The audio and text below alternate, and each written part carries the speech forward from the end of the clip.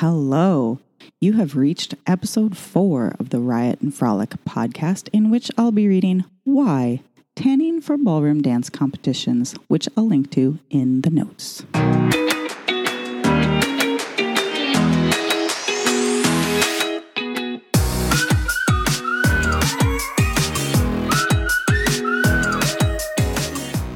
Hi guys, welcome to Riot and Frolic, a mostly ballroom dance podcast, in which I'll read dance-tastic posts from my blog, complete with the volume, emphasis, unintended sidebars, and accidental life lessons you'd expect.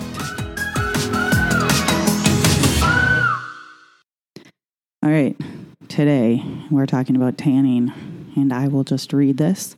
There are a lot of links on this podcast, so if I'm referencing something, I promise I have a link to it in the notes. I will continue by reading.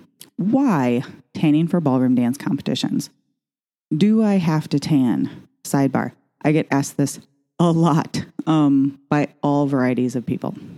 Newbies ask this a lot, either before, yay, or after, unfortunately, their first ballroom dance competition. The short answer is yes. The long short answer is because you have to. But the longer answer is pretty long, 767 words to be exact, but there's science involved. So the answer will be good and sciencey. Here we go. The average competition floor is lit with lights on rigs suspended overhead, as well as several fixtures on the floor. Light is coming at your personhood from all angles. So, Peter Pan, you have no shadow. The lack of shadow will flatten out your sick abs, biceps, calves, and face. And I mean flatten out as in show lack of dimension, not prove I haven't eaten cake in 6 months. Now, no one worries about lacking dimension on their face because no one really questions the need for stage makeup on their faces, right? I'm side-eyeing many of you boys right now. One wants to flaunt their sassy winks and air kisses with some eyeshadow and lipstick, not to mention some Kardashian-like heavy contouring. So why are you ignoring the rest of your body? We generally know makeup, especially on a stage or well-lit floor, will make your features pop, i.e. exist, from where the audience or judges see you. Those naked, pale legs and back of yours need a little assist as well. Science ho! Here comes some light color theory that I did research for. Different light sources emit different color tones. The sun produces a white light incorporating colors from across the spectrum. Under it, colors look bright and lively and true to life. That golden hour that all the Instagrammers gush about, it's a sweet yellow light that camouflages greens and blues. Yes, you under eye circles. And gives you a great glowing glow. Candlelight registers as a warming orange, making your skin tone look even and eliminating blue tones, a good thing, while making reds pop, like your dress or that zit. Now, stage lights produce heavily blue tones, aka winter hues. And while Minnesota is having a bit of a tropical snap, ye who live in the Midwest know that is not our best time of year. Blues look bluer, greens look sicker, and whites look blue. Pink, unfortunately, looks, quote, gray and dead, unquote. That's from one of my sources. Combined with the lack of shadows, you are now a dancing piece of gray paper, void of any muscle definition and depth, save for your perfectly made-up face. In a realm where you're often being judged on perceived vigor, aka life, this is not good. If you're doing standard and have a dress that mostly covers your limbs and back, this might not be a problem. If you're doing Latin, rhythm, or smooth, you must deal with this. Now, the awesome lighting techs at ballroom dance competitions are doing their best to make everyone look amazing. They want your dress and all its rhinestones to sparkle and wow, your makeup to look glamorous and perfect after 7 rounds, and your hair to shine like the top of the Empire State Building. But they can only do so much. they will add some lovely ambers and violets to their LED light panels, or if they're old school, they'll throw on some gels to their can lights. But let's help them out. What to do? Get a tan. It doesn't have to make you a different race, but it does have to cover up the blue and pink tones in your skin. For many of us Midwesterners who are of Scandinavian descent, that means that you will look different. Your tan will reflect a more pleasing, alive-looking color to the human and even the judge's eye. And that reflected light will also return and often enhance any muscle definition you have, including cleavage. That's very exciting for some of us who don't usually have any. Do a test patch. The products with DHA, which is the major tanning agent, might give a green or orange tinge to your tan if your body has a slightly elevated or alkaline pH level. This is so sciencey, but it's true.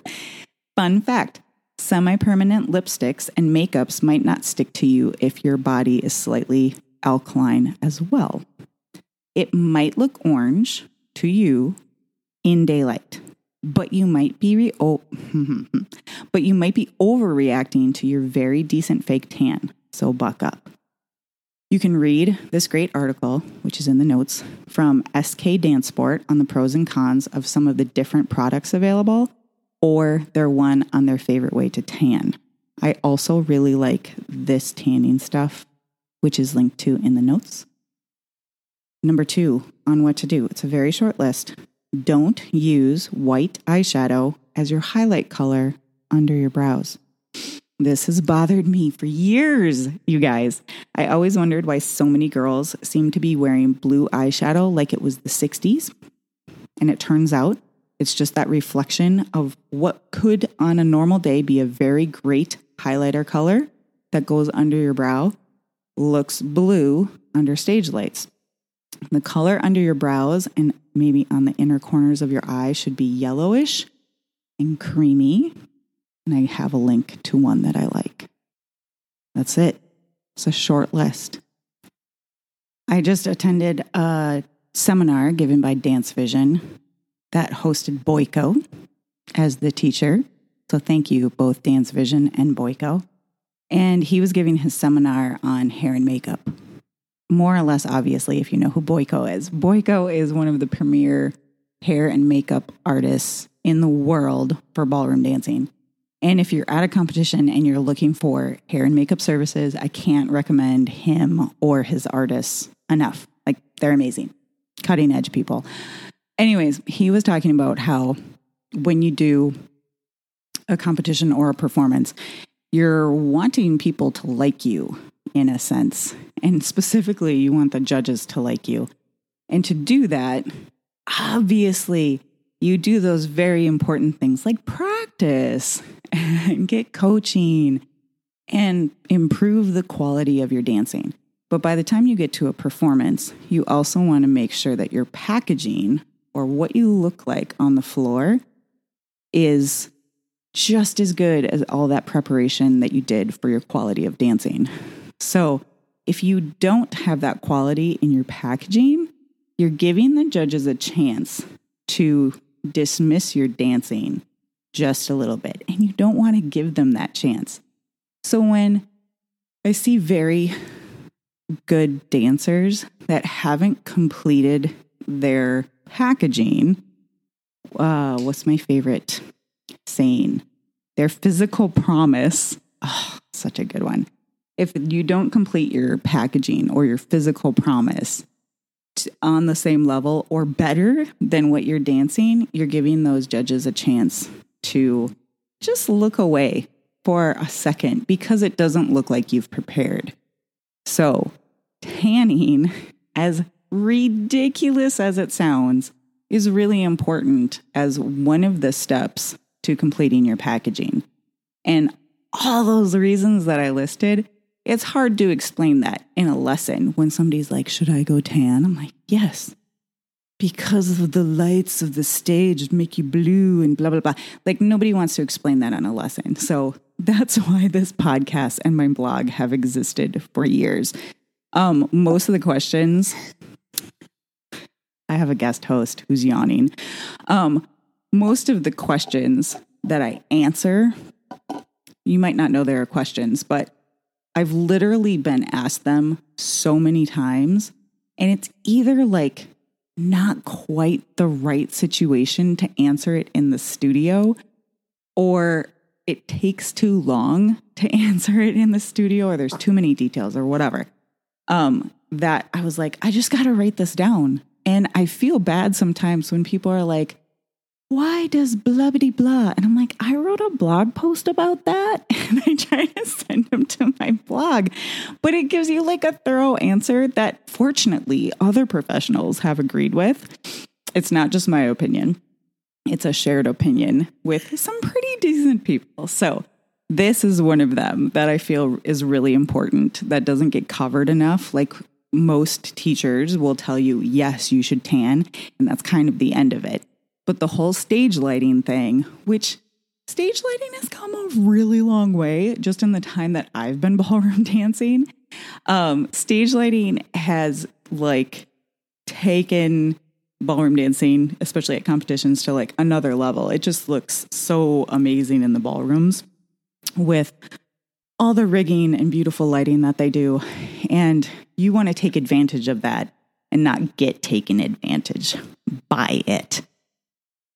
Okay, if you have any questions, as usual, leave them in the comments. Review my podcast. I would so appreciate it. I'm like on all the platforms now. And as usual, go forth and conquer. Love you guys. Bye.